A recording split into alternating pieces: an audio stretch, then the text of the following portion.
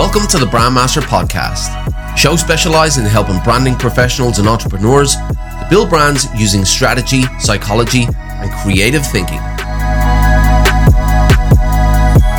This episode originally aired on the Brandmaster Academy YouTube channel, which you can find by searching Brandmaster Academy on YouTube.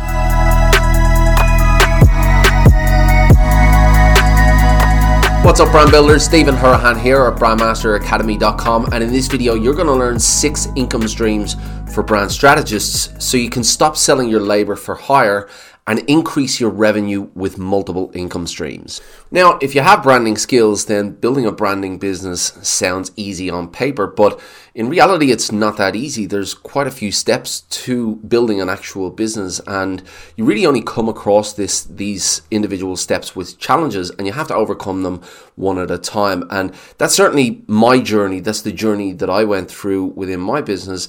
I started off selling my services as labor for hire. I came across multiple challenges.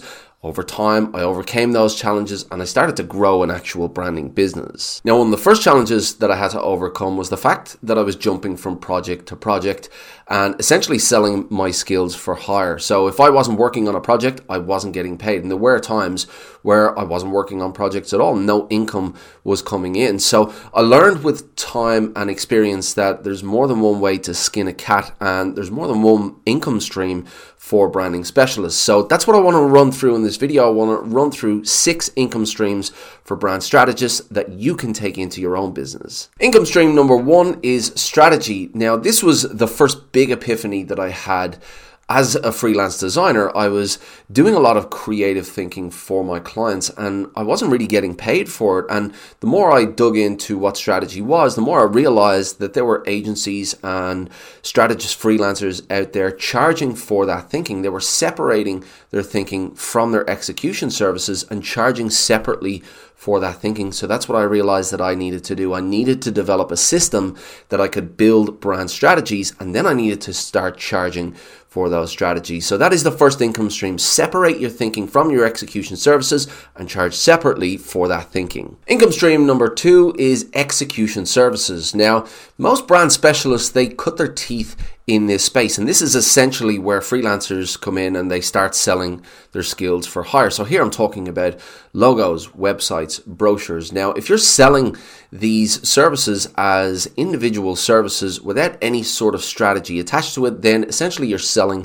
a commodity, because there are so many designers out there offering the same thing, and if you haven't differentiated your services from their services, then it's a battle of price, and the lowest price wins in that situation. So because you are providing strategy along with that, you are differentiating your execution services. So it's not the same. They're not comparing apples with apples, and they know that they're getting a lot more from you because there is that strategy involved. Now, when it comes to execution services, you also have marketing execution as well. Now, you may or may not provide marketing strategy for your clients within your brand strategy.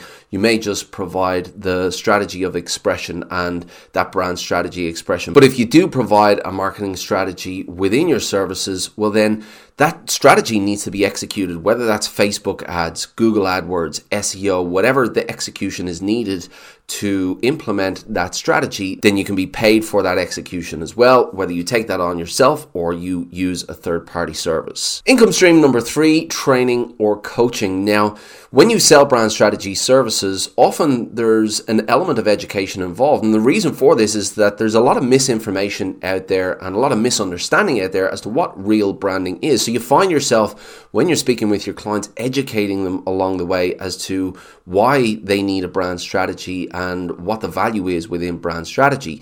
Now, you can include this education as part of your overall services and part of your processes, but you can also be paid separately for it as well. Now, there's a couple of different ways that you can do this. First of all, you can separate this education and coaching and sell it as a separate service. So you might include 6 1-hour sessions teaching your clients about brand management and how to manage their brand ongoing and the value of that brand strategy. Or you can include this within your brand development processes. So you could include within the quote that you offer them 4 1-hour strategy sessions where, again, you teach them about the value of brand strategy and you teach them how to manage that brand. But essentially, the more time you take with your client to educate them on the value of brand strategy and how to manage their brand ongoing, the more you indoctrinate them into your own philosophy. So that's another way that you can get paid for your brand strategy services, and it's also a way that you can gain more trust and really develop that relationship with your client as well. Income stream number 4, consulting.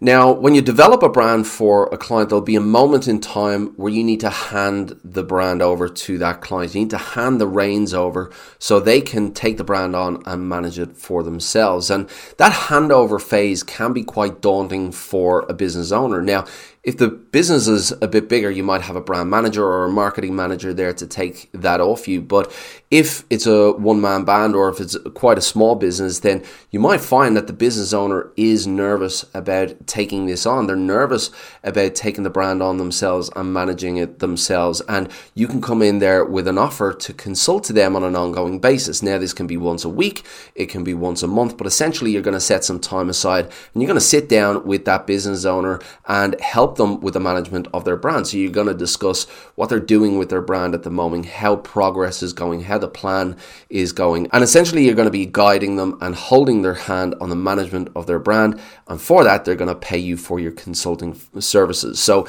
if you've taken the time to indoctrinate them, if you've taken the time to really educate them on what brand strategy is, then you're going to have earned that trust already, and they will trust that you will be able to manage their brand and help them along the way. So it really does help if you've gone through that indoctrination phase in order to be able to then provide that consulting ongoing for your client. Income stream number 5, digital products.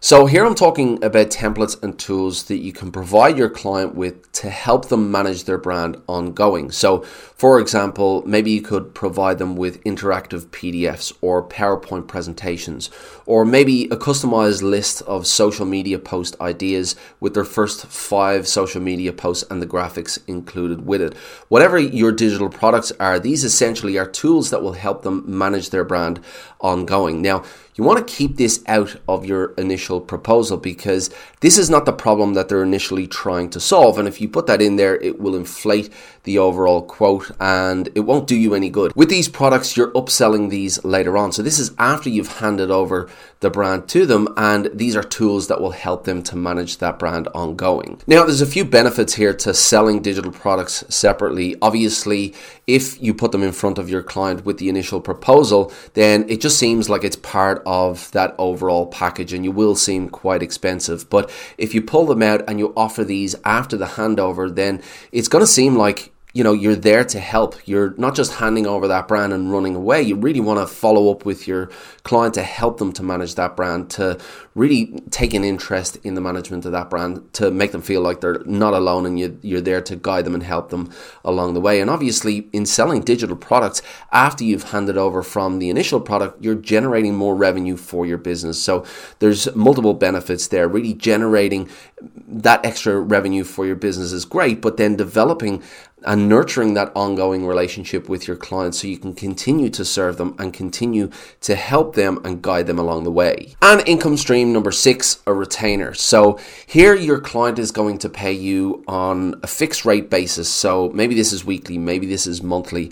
And for that amount, you're going to provide them with services. Now, these services can be anything got to do with the ongoing management of that brand, any kind of execution services, whether that's providing graphics for social media, doing copywriting or messaging or providing ads, whatever it might be to help the management of that brand ongoing is the reason that a client would pay you for a retainer. Because look, at the end of the day, managing a business, managing the operations of a business and managing a brand are completely separate. You can't just manage a brand on half an hour a day. You really need to spend some time to manage that brand. And if they don't have those skills in-house, whether those are graphics skills or copywriting skills, then they're going to need to outsource that work. So because you've indoctrinated them into your philosophy, because you've earned that trust, if you put an offer in front front of them that you can continue to work for them on an ongoing basis for this fixed rate retainer, well then they will be happy that they have that option there. Now look, being a freelance designer and building a branding business are two completely separate things. They're completely different, and I know this because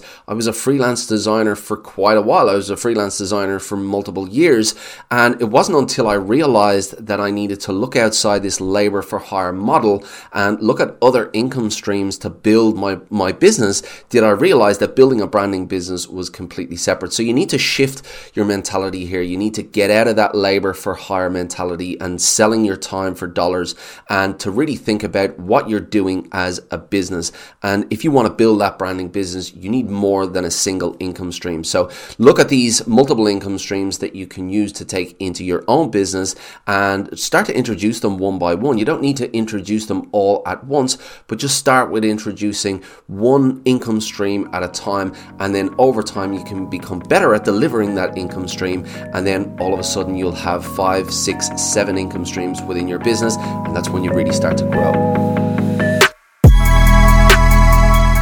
We really hope you enjoyed today's episode. Thanks so much for listening.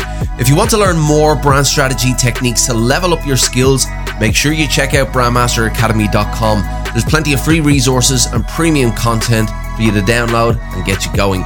If you'd like to join our Facebook group full of like-minded brand strategists, all learning from each other, then find us by searching for the Brand Strategy Community, where you can find exclusive content for members as well. If you enjoyed this content, please be sure to give us an honest review on iTunes, Stitcher, or wherever you listened, and make sure you tune in for the next episode of the Brandmaster Podcast.